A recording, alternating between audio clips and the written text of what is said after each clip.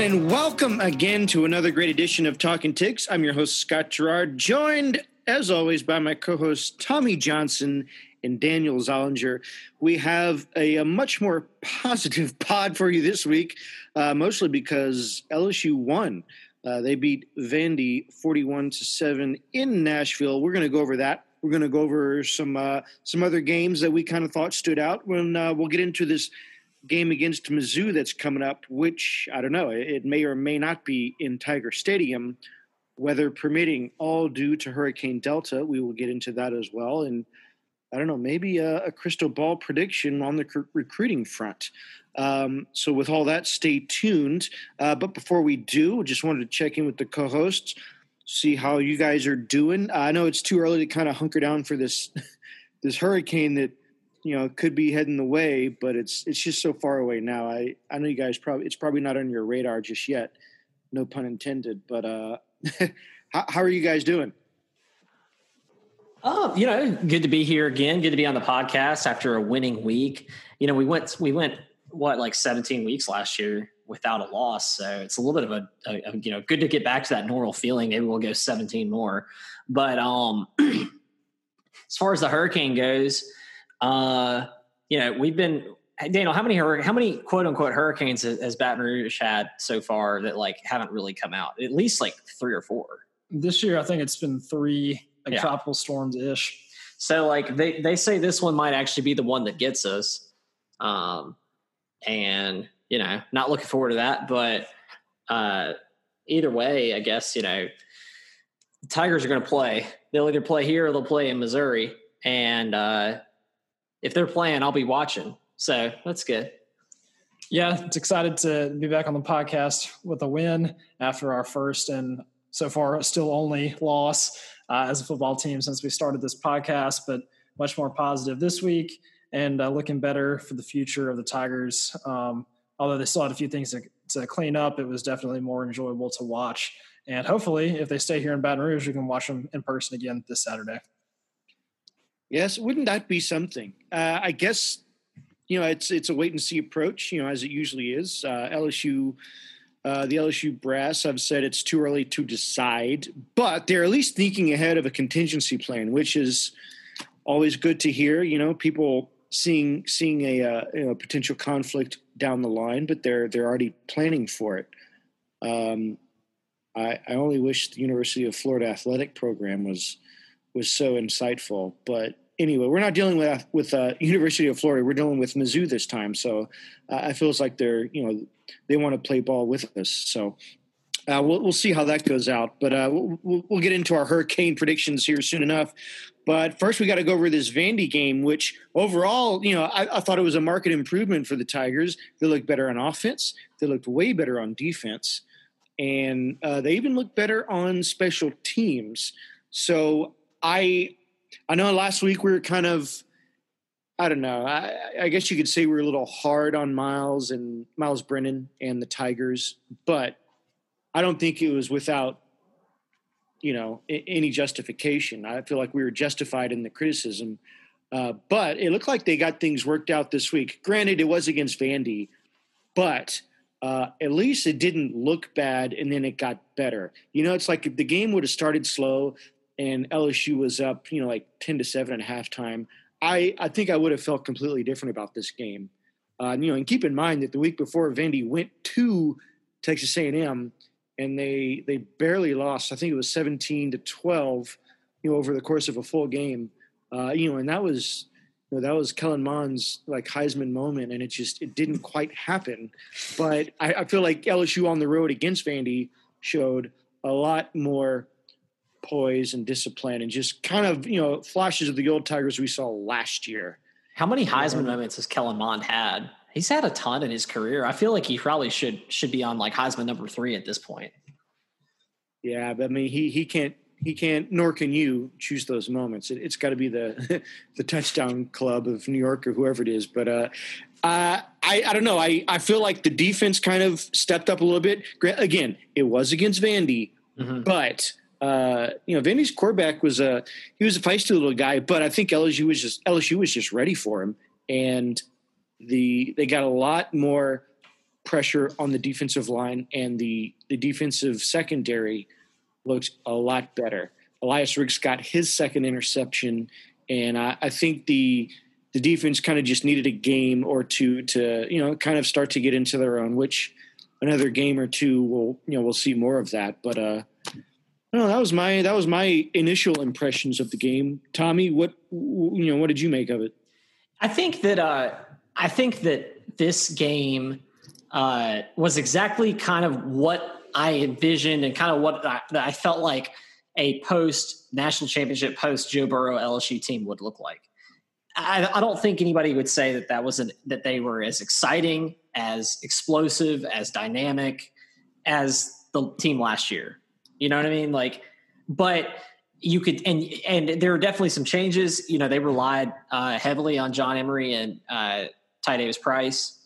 So that there wasn't as much of a quarterback centric kind of, I would say they're more 50-50 in that game, 50% run, 50% pass.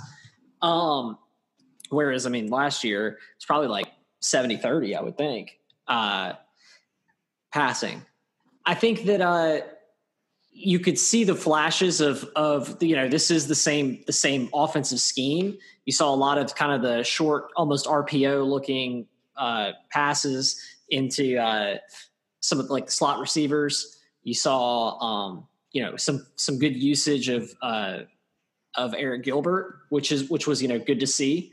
And I think it was a quality win. I'm still not. I think there were some negatives, and I wouldn't say that this is cements them. We're back to top of the SEC because, like you said, it was Vanderbilt. Now I will say I don't think this was a terrible Vanderbilt team. I thought they were pretty, or not impressive, but sometimes these teams like a Vanderbilt or a Missouri who are playing next week, or some of the teams that you'll play, like you can tell this team's just not good. I felt like Vanderbilt was a middling team. Seemed okay, but I do think I agree with you, Scott. LSU they brought it. They were ready. They had to be. They better have been. And it was, mission accomplished. And like we got so used to last year, after every win, we saw multiple LSU players and coaches tweet out 1-0. They're in that week to week. Every week starts out 0-0, and they're just trying to get to 1-0. So, it was a good win. I'm ready to move on and kind of see what they can put together for the rest of the season.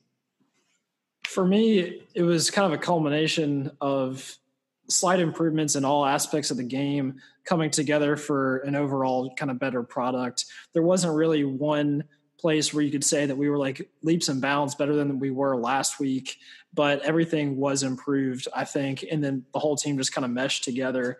I think on the offense, it started with the offensive line, giving Miles Brennan more time to pass, and he looked much more comfortable there. And then that translated well into his stats, he spread the ball out to, I think, 11 different receivers, although he did throw one pretty poor interception where he just kind of airmailed it straight to the Vanderbilt player. And then, the run game, John Emery stepped into his own, had over 100 yards rushing for the first time in his career, I believe. And then, although we didn't see Chris Curry at all, it was kind of weird, which we'll talk about probably in a second. But it was very good to see. And then the defense didn't give up the big explosive plays like they did last week. And I think that was the key to their success. I think all around the defensive unit was improved. Obviously, getting Derek Stingley back was a huge help, and you saw his presence from day one. I think somebody that we are, at least I'm getting more and more excited about after watching 2 games of it, is Eli Ricks. He had his second pick of the season. And he got burned, I think, once or twice in the Mississippi State game. It's true freshman starting. So, I can live with that, but he's playing really good at the corner position. I think it was a decent showing for the defense. Definitely. And I think Elias Ricks is on pace to surpass Derek Stingley. 2 games, 2 interceptions. Look out, Derek Stingley. I think you're your reputation might be on the line here as the best freshman cornerback to come in. But just to get on the offense, yeah, they were a little bit more balanced. Obviously, Miles looked better. His stats, 23 of 37 for 337 yards, 4 TDs this time, only 1 interception. But, I think, guys, something that we had touched on last week was just, his quick decision-making. He wasn't as pressed in the pocket. I don't know if that's just, the offensive line doing better, Vanderbilt's defensive line just not getting as much pressure due to their personnel. Or, maybe it was Miles. Maybe he, just had a week to,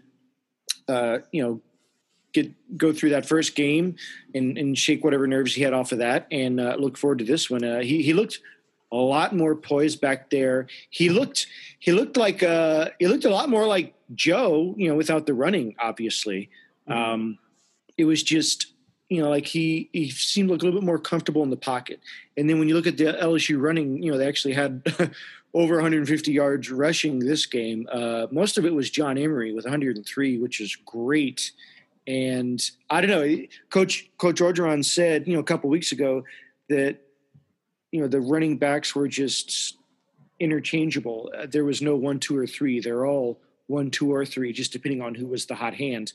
And in this game, John Emery was the hot hand, so they kept giving it to him. And he had a great game. Ty Davis Price, he was all right, not as much, but, they're giving it to John Emery. And Chris Curry, yeah, I kind of noticed, I guess it was halfway through the game, I thought, we haven't seen him. What's going on? But turns out he was actually injured. Coach O said they expect him to be back this next week against Missouri. But I did see, Josh Williams, who we haven't seen yet.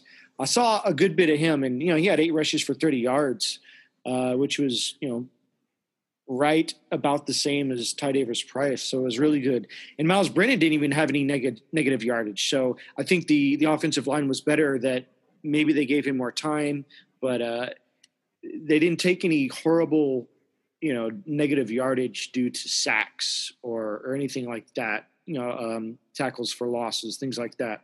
So I thought the offense looked way better. The receivers individually, their stats weren't as good, but my goodness, I think he threw to like 10 or 11 different receivers. 5 of them had more than 50 or 40 yards. So I thought that was remarkably improved. Yeah, it kind of shows you – I was going to say it shows you the depth of our receiving core, because last year it was pretty much a 2.5-headed beast, I guess you could say, between Justin Jefferson, Jamar Chase, and Terrace Marshall, and then the occasional backup mixed in. But now they've got freshmen between Kayshon Boutte and Coy Moore getting mixed in there. And then some guys you don't even really hear much of, like John Curry Kirkland had a big game with 2 touchdown catches. So it's good to see those guys. Jenkins. Yeah, stepping up and filling the void. And, I think it wasn't that last year we had a lack of talent. All those guys were on the roster. They're just buried behind the Biletnikoff Award winner. Right. And, a guy who's now putting together 2 incredible weeks in the NFL playing for the Vikings, and Justin Jefferson. So I'm glad that they're getting, a chance to shine. I would like, the one thing that I always liked about the way that, Joe operated, or the way that the offense with Joe was, it always felt like, and maybe Terrace Marshall will be this for Miles, or maybe Eric Gilbert, who I think was our catch leader in that game. Is that correct? Yeah, he had 4 receptions. Yeah. It always seemed like, to me, Justin Jefferson was Joe's security blanket. And, he would, if the ball was if Joe was in trouble, or if it didn't seem like the play was going to break down, it kind of seemed like he would go to Justin Jefferson. I don't know if I haven't really noticed Miles having a go-to guy yet, but he is spreading the ball around, and like you said, there's 11 different people who got the ball or whatever. But I think that would be. I want to see who really ends up solidifying themselves as the number 1, 2, and 3 targets.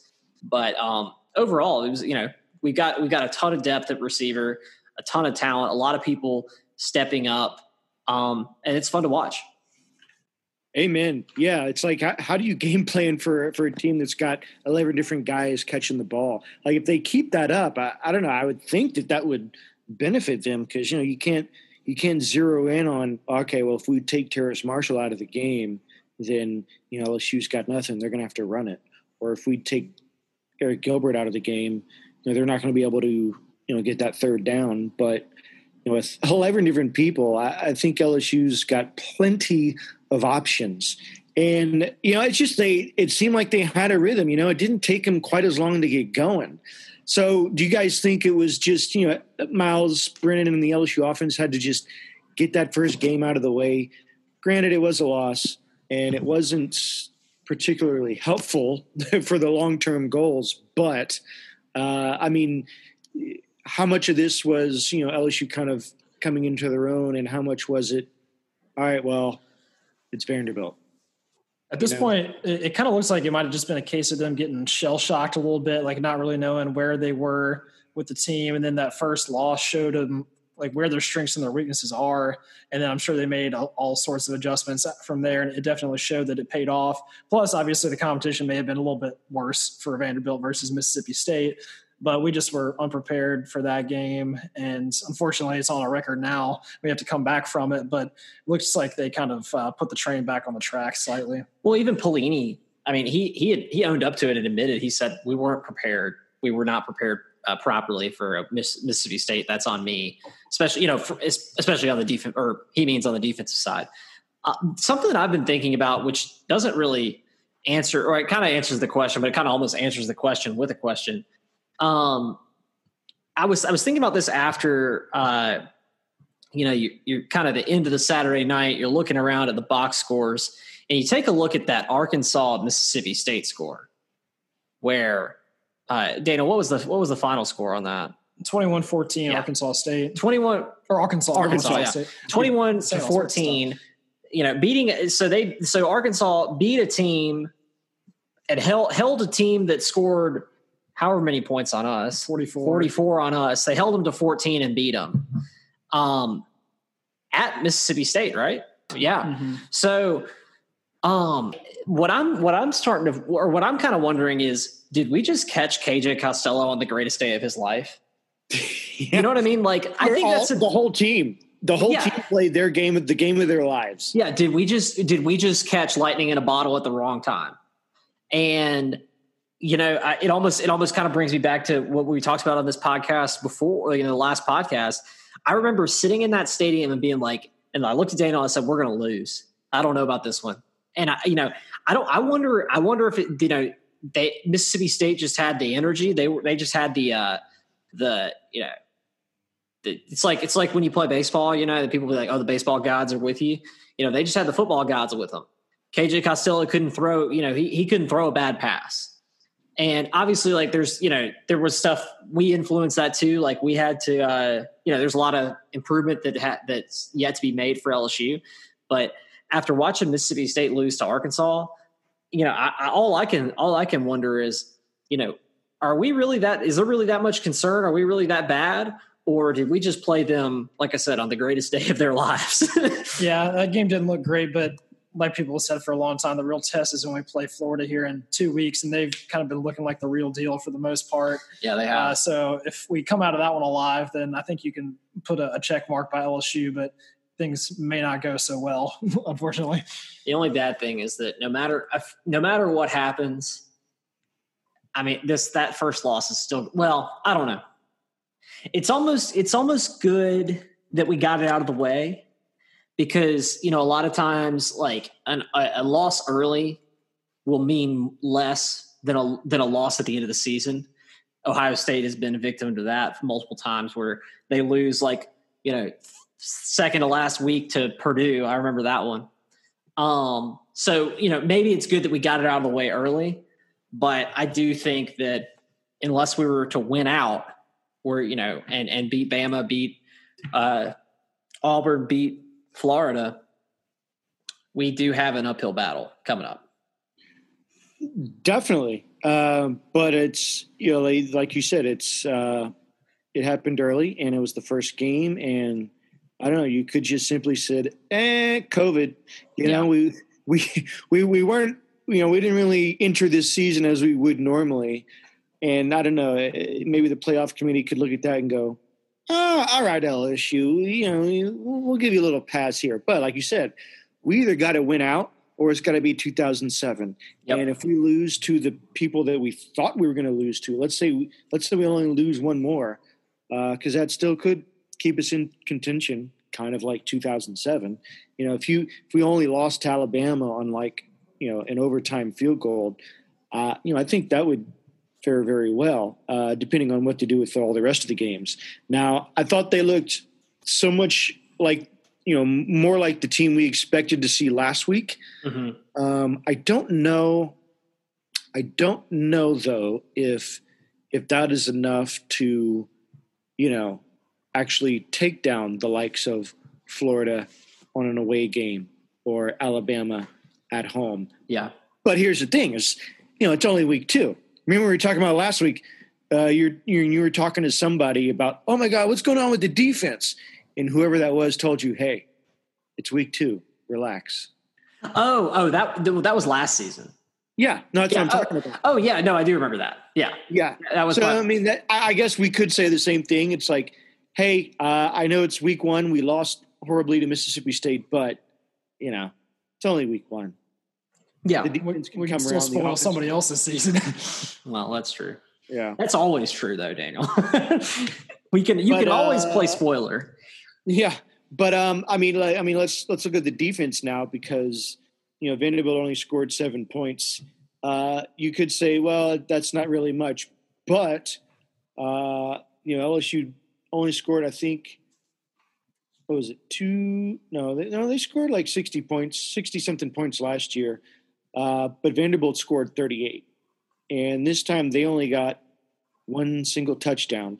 And, the Tigers, they got in the backfield. They had 3 sacks. They had 2 interceptions. Todd Harris got in on the action with an interception. Just everybody got in off tackles and tackles for loss. So I don't know. I think we saw the improvement with the defense that we wanted to see. Hopefully Bo Pelini, that's more along the lines of what he wanted to put out last week, which he was unable to. But it looks like they kind of got things, kind of where we expected to see them. Yeah, I thought that was pretty much the defense I expected to see week 1, right, Daniel? Right. It was much more solidified across the board, especially in the secondary, like we had mentioned before. The addition of Stingley helped tremendously, and then we didn't get burned on the outside. Jay Ward, who got picked on a lot by Mississippi State, he I don't even know if he was on the field too much. I don't really remember seeing him. But he didn't record a stat. I know that. Yeah, because 20 other Tigers did get a tackle at least, so they definitely rotated the personnel in and out. Gave Bo Pelini some different looks as to who he wants on the field, kind of in the more significant games, as well as getting the underclassmen some reps, which is always nice to see. But they did their job. Jacoby Stevens led them in tackles, wearing the number 7, so you like to see 7 making plays. Yeah, and Jacoby Stevens was really flying around the field, which was good. It's fun to watch him play. It's fun to watch him kind of grow as a player. Derek Stingley, I will have to say, did you see he had that pass interference call? Yeah. Which you don't see that too often. So that was kind of fun to watch. Inconsequential. I don't think they ended up – obviously they didn't score many points, and I think that was late in the game. So it didn't have anything to do with their touchdown. But it's kind of funny to watch because, he doesn't commit to many of those penalties. No, he does not. Well, he doesn't need to either. Half the time they're not throwing his way. Oh yeah, and for good reason.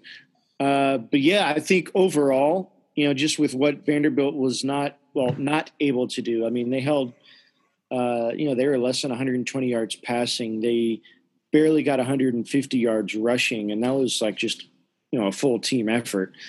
But what else can you ask for? On the road in the SEC, even though it's against Vanderbilt, but at least we saw some improvement from last week, which is, kind of what we needed to see. This was kind of like a test before we play Missouri, whether it's at home or away. I think more away will be more of more of a test for the team. Playing him at home, as we talked about last week, it doesn't really, it's not the same Death Valley, so I just don't know how much of an advantage playing someone at home or away is going to have for the Tigers. Hopefully it can moving forward. I don't know, maybe they can get more butts in the seats. I don't know. I was looking at the Georgia game. They had like four like state, seats in a row, and they were just every other row behind them all the way up to the top of the stadium, but they were spaced out in between. It looked fine. It worked. Yeah. So I feel like, I don't know how much of a difference that made in the game, but if you could have double the amount that they had in Tiger Stadium, so let's say 50,000, I think that would make at least a slight bit of difference. I don't know. But anyway, we'll see. We'll see how that goes. But offense and defense both improved. I would even say the special teams improved. Cade York was 2 for 2, which is great. He had a long of 53, a personal best, by the way, of 53 yards. And something that I wanted to see was Derek Stingley returning punts, and he did so. He had actually 3 returns for almost 100 yards. He maxed out at 92, but if you watched him, it had a little inkling of the honey badger back there. Just after he caught the ball, he would kind of make a move, but as he was moving, he was watching to see how the defense would react, and then he made his move, which is great. You could tell he was like trying to break one off, which he did like to some extent. The announcers even mentioned it during the game. They're like, what would it take for a defensive player like Stingley to win the Heisman? And they said, well, if you do, you're most likely going to be returning kicks and have to have at least 1 or 2 kickoff returns or punt returns for that matter. Like, so they were saying that if anybody could do it, then he can do it.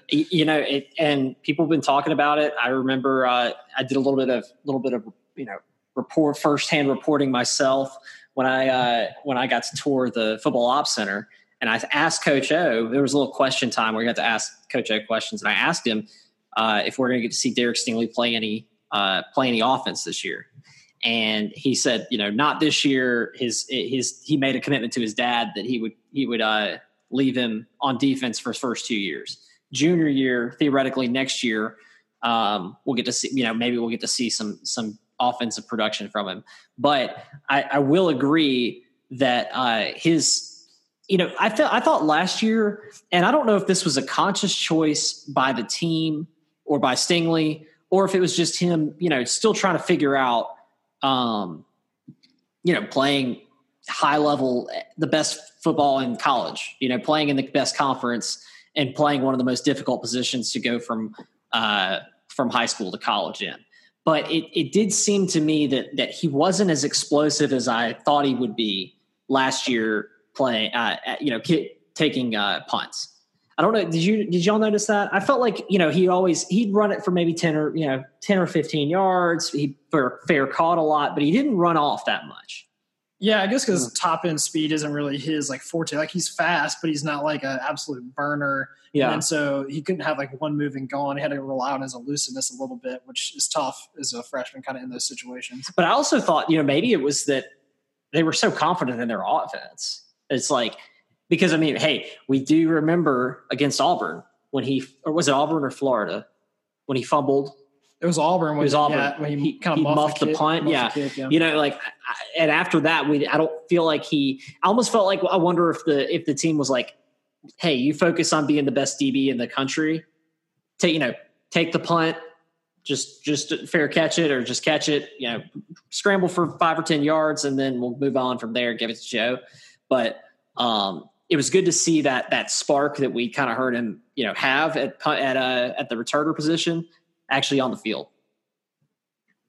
And it does, Daniel, you mentioned about him potentially competing for, and I remember as I was talking to Coach O, he said that, we want to put him in a position to compete for a quote big award.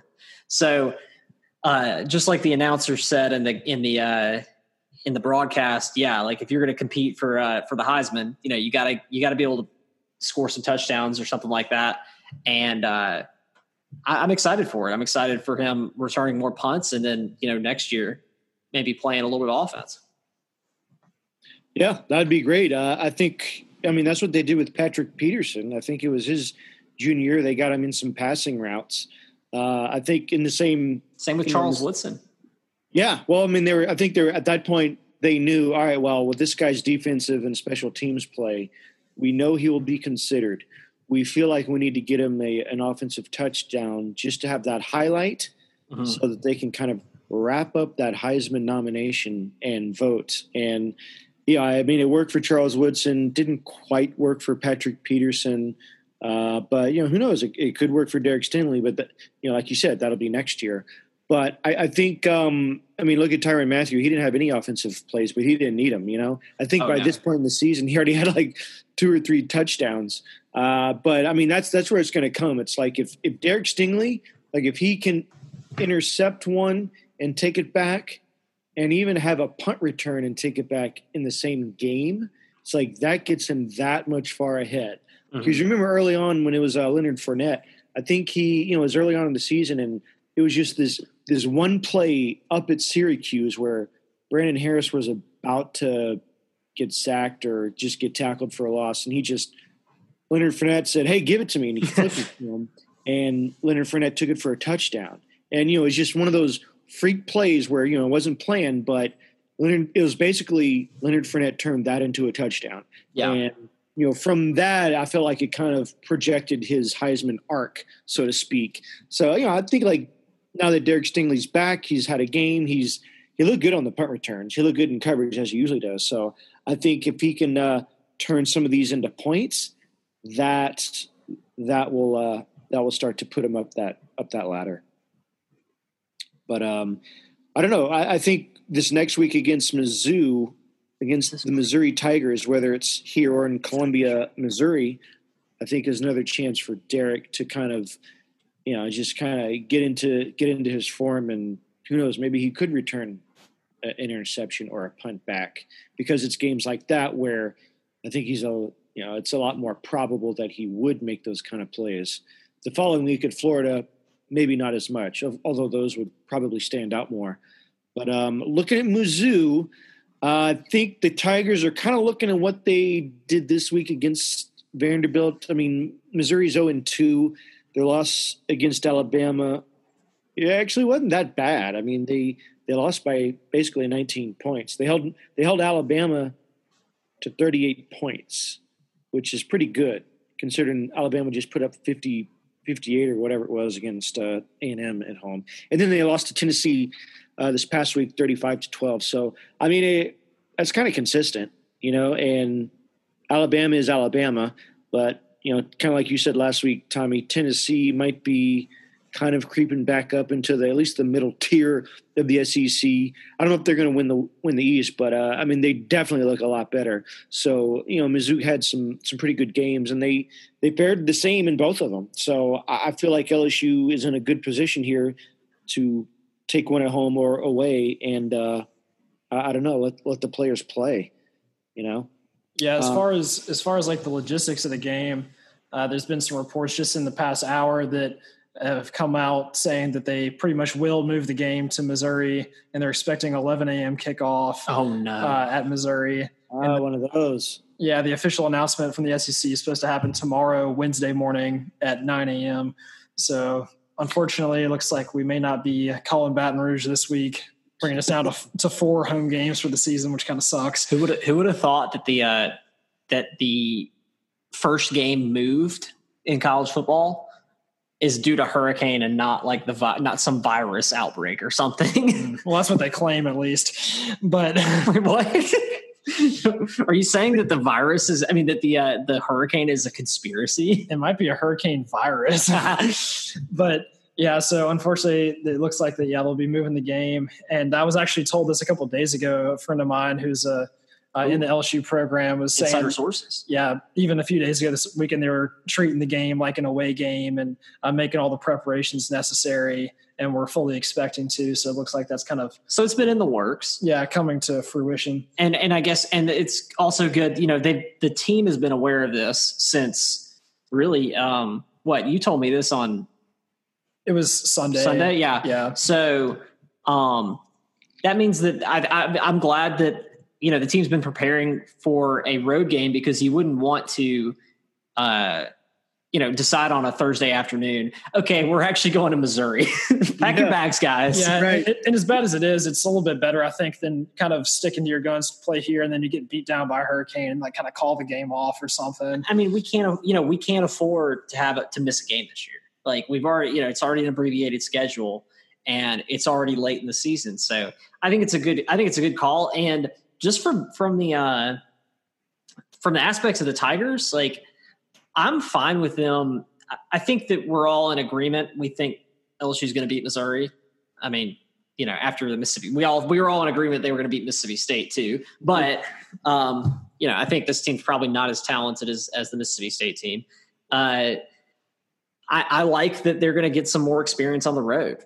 It's like we've all said, and we don't have to say it over and over again, but it's a different kind of year. This team hasn't practiced that much. This team hasn't gone through fall and spring practice.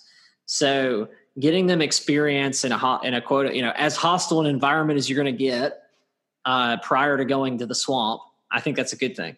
Right. I kind of expect them to put up competition somewhere between that of Mississippi State and Vanderbilt. I'd say on the lower end, though. Yeah, I guess I can see what you're saying. They got beat reasonably bad by Tennessee, who's not exactly a Titan at this point. And also, I just don't think that I'm starting to think, I don't know if we play Mississippi State again, I don't know if it'd be the same game. Yeah, that's true. So we'll have to see. But just to throw out a score, something like 40-20 kind of seems reasonable to me. Decently high scoring. That's about how much we've been scoring and how much Mizzou's been giving up. So something like that. But I think in Columbia, Missouri, the LSU Tigers can take down those of the Zoo. I think the Tigers are going to win. Yeah. So they're already talking about moving the game back on Sunday because I didn't even know about this storm until today. So it's like I didn't even think it was completely formed. But I guess just the way this thing is forming and the trajectory of it, I guess they're just planning for the worst, which is good.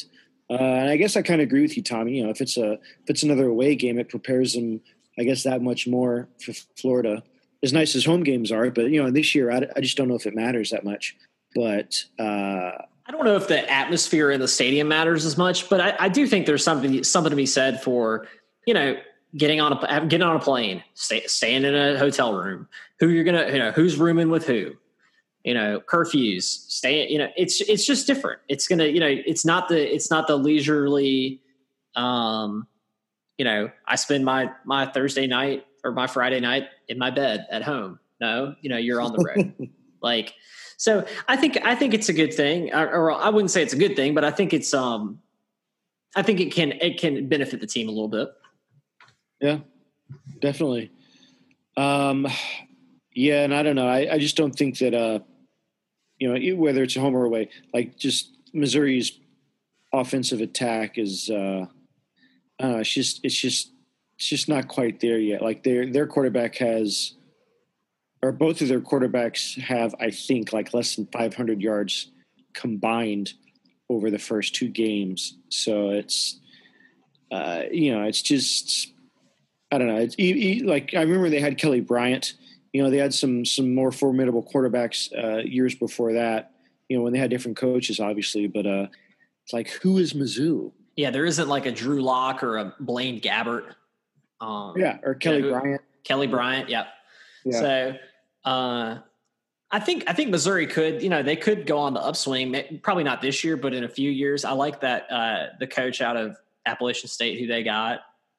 Drinkowitz. Yeah, Eric. Is it Eric? Eli, yeah. Eli. So yeah, I think it could be, but I agree with you, Scott. Like there's not much to this Missouri team that I'm that wowed by. Right. Right now the line is at 20.5 for LSU, minus 20.5. So is that better than LSU against Vanderbilt was last week? Do you think so? Right. I think LSU was minus 16 against Vanderbilt. Yeah. So I mean, that shows what the odds makers think. Either that shows what the odds makers think about Missouri or what LSU's improvement week to week is. So I don't know. I don't know which one it is, or maybe it's a combination of both. So, in something else I noticed, this game. It was pretty late. I don't know if it was going to be this late at Tiger Stadium, but they've got the game scheduled on ESPN for 9 p.m. I'm guessing that's Eastern time. Yeah, so it was supposed to be, it was 8 p.m. Central here for Saturday night, and then the rumor is that it'll be an 11 a.m. kick in Missouri. Yeah. Oh, and they haven't said anything about what the TV situation is going to be, but if it's an 11 a.m. kick, then it'll be an ESPN game. Probably so. Or an SEC network. Actually, currently the ESPN 11 a.m. kick is Florida versus Texas A&M, so I doubt they boot that for LSU.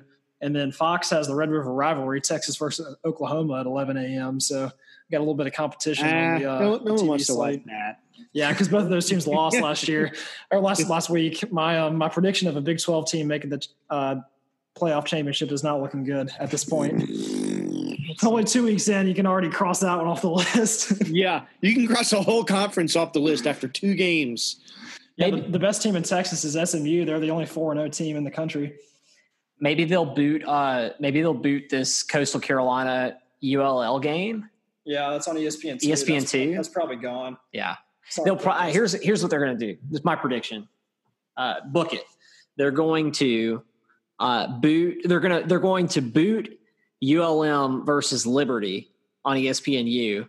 Move Coastal Carolina ULL to ESPNU and put LSU on ESPN2. That's my prediction. As they should. They should. Remember, it was last week, LSU Mississippi State was the highest rated game, right? Like, I think it was rated even higher than some NFL games. Oh, really? Yeah. Huh. They had like a 4.2, 4.5, something like that. But it was rated higher than pretty much every other game. So I don't know. I think LSU. I mean, you'll be able to watch the game. I think that. Yeah. Like they're not gonna. It's not just gonna be like, oh, they're moving the game. Okay, no TV, no cameras in the stadium. Yeah, because all the other games that you would watch, like there's actually another ranked matchup, Virginia Tech against UNC, but that's going to be on ABC. Texas OU is going to be on Fox. Florida A&M, I'm surprised that's on, because those are 2 ranked teams. I'm surprised that's on ESPN at noon. You think that would be the CBS game, but yeah, I guess CBS took your Georgia Bulldogs versus Tennessee at 2:30. Yeah, I know. I guess they had a big win last week. They did. They completely dominated Auburn, and I don't know. That makes you think. Wow, I thought Auburn was going to be, one of the contenders for the West, but they didn't look like it in that game. That's for sure. So yeah, I guess Tennessee with Georgia, because if Tennessee's back, then that rivalry is reestablished, because it's been dormant for a while now, and I don't know. I guess we'll see, but I think that I remember this last year. I think it's like a snake draft, kind of like how the networks decide which games they get. Well, they have their first pick, right, for their marquee game, and then after that, it's the other network picks. Yeah. Yeah. So that might have something to do with it as well. Although, of course, next year, I'm really interested to see. This is kind of off topic, but I don't know. This is college football. I'm interested to see what next year will be like, because pretty much every SEC, like, where is ESPN going to fit in all the games? Because ESPN's getting the rights to all the SEC games next year. So ESPN will have all ACC games, all SEC games, plus whatever game they take on ABC, plus whatever, plus the Pac-12 games at night. So are they gonna create like another network or something? Because CBS, I don't know where CBS is going to fall into that, but it's not going to be the SEC on CBS anymore. Well, maybe they'll. I don't know. They're not carrying any games. I know CBS could have the pick of the best game or 2 that week, but maybe they could pick up like Arkansas versus Kentucky week 6, stuff like that. I don't know. I remember people saying like, okay, like get ready because this is the end of the SEC on CBS. Right. And it's just weird. That takes place in like 2022, I think, or no, it's next season, I think. Okay, well, that's fine. Yeah, I think ESPN has enough channels and enough time slots to cover all the best games. Yeah, because they have the ACC network too. But yeah, I don't know. I guess we'll hold fast with a noon kickoff, Eastern kickoff this Saturday in Columbia until we hear otherwise. But you know what? I guess for the record, Coach O has had his teams pretty well prepared for like an 11 a.m. kickoff so far, as long as he's been there. That's usually a concern. It's like, who the heck plays football at 11 a.m.? But from what I remember, he's had the teams ready to go. So that wouldn't concern me, if they're supposed to play at 11 a.m. on Saturday. But yeah, I mean, I think the only concern I have is that I just don't like 11 a.m. games. I hear you. Nor do I. But now that I wake up a little bit earlier, it's okay. The game's out of the way, and you got the rest of the day to deal with. I did think it was kind of interesting, though, that the hurricane is called Hurricane Delta. Uh-huh. I guess the trajectory of it is to just hit right at the Mississippi Delta Basin, right there in Louisiana. So they went all the way through that's the whole point. They moved all the way through like the alphabet. So once they go through the alphabet once, it goes on to Greek letters. Yeah, it's only ever happened one time before this year. Ooh, did not know that. So we've already gone through that many. Is it like, what's the state in what's the state of, concern in Louisiana? Because if they've already gone through the alphabet, now we're going back through. It seems like, every year I know hurricanes are always an issue and it's always a probability.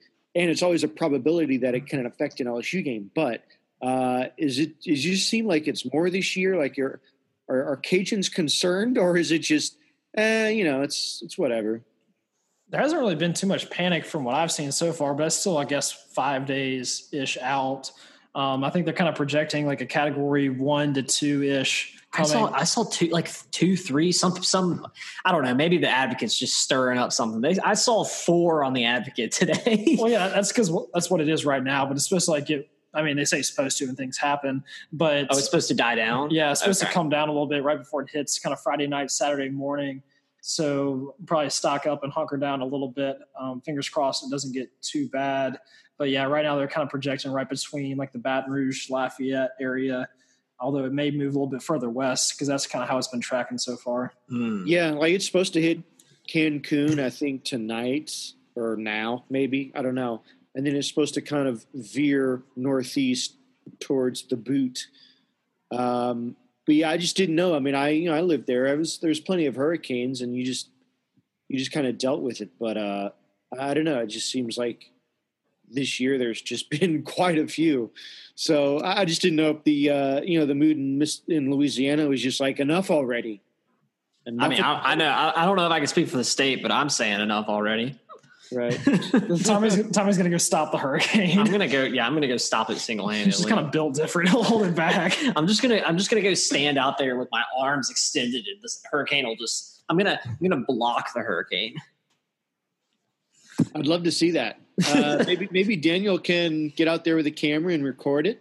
It'd be like the Storm Chasers, except for instead of like having that like really cool looking car with the satellite on top, it's just me. And I just go out and like look at it. That might bump up our social media presence if we got one of our correspondents just kind of holding back the storm surge down on Avery Island or something. So, I mean, if you're up for it, Tommy, I'll do anything for this podcast. So, awesome. Let me I'll get on the road after recording, and we'll go take care of it. Good to hear.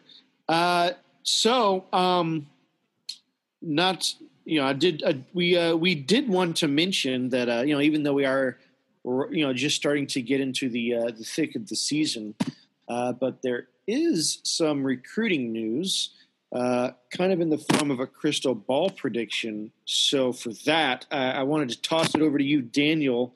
to tell us what we need to know on the recruiting front.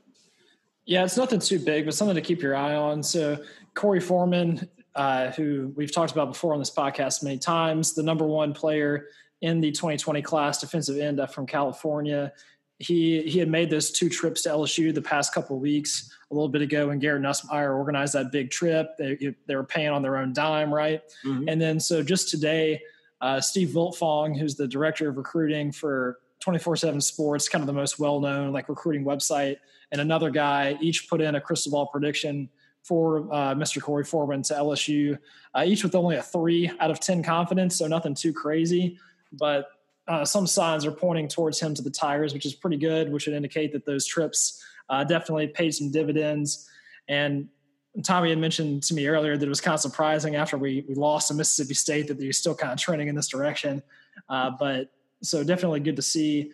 And we could always use a beast like him on the defensive line. So if we continue to kind of put together some wins, hopefully he'll be back in Baton Rouge whenever we play our next home game. Who knows?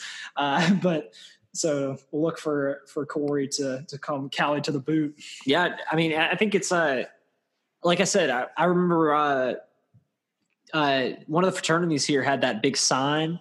It said welcome Corey Foreman, welcome Mason Smith before the Mississippi State game. Yeah, Kappa Sigma fraternity had 2 big banners with Corey Foreman and then Mason Smith, the number 1 prospect in Louisiana, big banners with paintings of each of them in LSU jerseys, welcome them home. So that's the type of stuff you want to see. Well, I know. And I remember thinking, after we lost that game, I was like, man, that's something you don't, when your top prospects come, you don't want to lose that game. That doesn't help you out. But then the other, and so I was a little bit disappointed about that. So it's encouraging that we do have this crystal ball for Corey Foreman. But on the flip side, I also wonder if Corey Foreman might have seen some defensive struggles, when he was here, and kind of saw himself and said, you know what, I can play. I'd start day one. I wonder if it's a little bit of a confidence booster that he feels like he could really improve that defense. So definitely something to watch out for. It's always great when somebody says that we're going to get the number 1 prospect in the country. So let's keep an eye on it, and if you keep listening to this podcast, we'll have it for you. Yes, we will. Let's see what else do we have for them. What games are y'all planning on watching this weekend other than the LSU game? I think the marquee one is Clemson versus Miami. It's at Clemson Saturday night. The College game day will be there, I assume. So that'll be fun to see the Clemson Tigers get hopefully some better competition. Yeah, I think that's going to be an exciting one. Definitely want to see. Miami's been really good this year. I've enjoyed watching them. I've enjoyed watching Derek King. But I'd be excited. I want to see how Miami can play against real marquee, real top tier talent. So that's definitely one that I'll be watching. Of course, I think along with the rest of the country. I'm excited about that Tennessee Georgia game. Georgia's it's been looking pretty good. So although I guess this is probably going to be their first real test. Is that about right? I mean, they play Auburn last week. There was no pushover. Well, I mean, no, but it didn't look after about the first quarter. You could kind of tell it wasn't wasn't very much of a test. Right, but they didn't look quite the same the week before at Arkansas. No, so no. But Arkansas did end up beating Mississippi State. So I don't know. I'm not saying there's more parity in the SEC this year, but it really does feel like it though. No, it's like that. Those first week games. You could just. I think anybody could just chalk it up to, it's just COVID. But no, now that we're in week 2 and going into week 3, I think now you have to own your losses and celebrate your victories, because that's pretty much who you are at this point. But I agree with you guys. I didn't even realize Miami was number 7. But the Tennessee Georgia game, definitely. And even though it probably won't be as good. I don't know. I'm interested to see what Florida can do on the road. I know Texas A&M is not LSU or Alabama of the West, but I don't know. It's an early game for Florida. They're playing it. Well, it's going to be 11 a.m. local time, but Texas A&M at home. I don't know. You would think that Florida would have no problem, but then again, I don't know. It's going to be on the road. It's going to be a weird time. So another one to watch: Virginia Tech at North Carolina. I'm excited. I like watching North Carolina play. They're a fun team. I think they're, we talked about it before. They're kind of an up and comer in the ACC. This might not be their time right now. It seems like Clemson is, still the class of the division, but they're sitting at number 8, probably in the same kind of position as Miami. We're vying for that number 2 spot in the ACC. So that's kind of fun to watch. And then it's kind of interesting because you got Texas and Oklahoma playing in the Red River rivalry. But then you've also got TCU playing Kansas State, who are the 2 teams that just took down those 2 teams. So it almost seems like that might be the better game. I don't know. Yeah, one last one I wanted to make note of is Alabama's playing out Ole Miss this week. And although Bama's looking good like they normally do, their dreams have come crashing down at Vaught-Hemingway Stadium a few times in the past. So although the Ole Miss faithful may not be filling the stands, getting rowdy, Bama fans might need to kind of hold their breath for just a second. And I mean, one thing, Joey Freshwater will be there. He'll be coaching the Ole Miss Rebels, and he'll be, coaching against his former employer, Nick Saban. Although Nick Saban, since he defeated Jimbo Fisher last week, still undefeated against former assistants in head-to-head coaching matchups. So he'll go to the test with Lane Kiffin this week. But you know what? The more they put those stats out there, the more closer it is to being broken. So keep putting that stat out there. It's like anytime they put a stat out, Nick Saban's 9-0 against former – it's that 10th time that's where he loses. But it's I'm glad you guys brought that up because I remember last year, John Rice Plumlee, he ran against LSU probably more than anybody ever has. But, come this year, he's not even their starting quarterback. It's this other guy, Corral. So – I don't know. It's interesting. It's like I don't think Ole Miss is a threat to take down Bama, but they're definitely a threat to. I feel like Alabama could be exposed defensively. I watched a little bit of the Alabama and Texas A&M game. I didn't think Texas A&M was going to pull it out, but Texas A&M they were able to move the ball a little bit. They definitely were not in contention. They couldn't control the game, but Alabama's defense, like their secondary, it didn't look like they were that stout to me. Alabama or A&M was able to move the ball. They just couldn't score, or at least not score that much and not as often with any proficiency. So I'll be interested to see that because Ole Miss, I think with Lane Kiffin, they're going to test that Alabama defense to show them what they're really made of. So that'll be a good one to watch. I think the main question for Ole Miss is can they stop Najee Harris? Because there aren't many people who can. He's looking great this year. Yeah, definitely. Did we ever get any score predictions out? I think Daniel did for the Mizzou game. Yeah, I said 40-20. I guess that's kind of more of a rough estimate, but I'll stick with it anyway. Let's see, a score prediction. Yeah, I'd say maybe a 40. You go, Scott. Let me think. Let me mull this over for a second. Right. Well, I think I said 35 last week, and they ended up scoring 41. And I think I gave Vanderbilt like another touchdown more credit than they deserved. So I think I'm going to put it back. I'm going to say LSU 45, maybe Mizzou 17. You totally I think you just incepted me. I was going to. Did I just read your mind? I just settled on 45-17. I'll say 48-20. Both teams are going to get 2 more field goals out of it. That's my prediction. The most important prediction though is that LSU covers. So, do with that what you will. Right. Right on. Do you guys have anything else before we head out this week? I think that's about it for me. Another good week of college football. Good to get in the win column. True. And the Saints got another win too, so both no longer have losing records. I mentioned that it was the first time since '99 that they were both losing records at the same time. So hopefully we can keep that momentum rolling. Yeah, and I'm ready to see what LSU has in store for us again. And we'll be back next week to break it all down. Amen. Yes, we will. Yeah, and I was definitely glad to see the Saints pick up a win.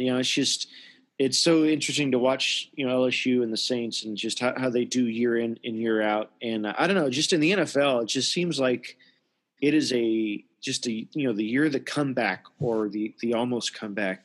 The NFL seems to be just a little bit crazier than college football right now, to me anyway.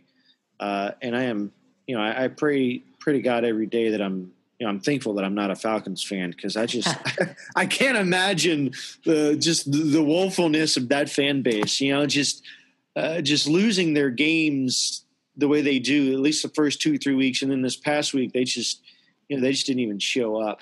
So I mean, yeah, Aaron Rodgers really put it on them last night. Oh yeah, it's horrible. I mean, they talk about Julio Jones not showing up for games. Calvin Ridley didn't even have one catch. And there were so many people that I guess if you play fantasy football, it's like all they needed was one catch from Calvin Ridley, and that would have made the difference for them. But he didn't even get one catch. So go figure. I don't know what's going on with the $100 million man, Matt Ryan, but I don't know if Dan Quinn's the guy that's going to figure it out. But moving right along, we will tune in this week for the Mizzou game. As we said, we imagine it's going to be around noon in Missouri. So get up early, have yourself a nice Bloody Mary for this game, and we'll talk about it come next week. So until then, stay safe, stay tuned, and we'll talk to you next time on Talking Tigs.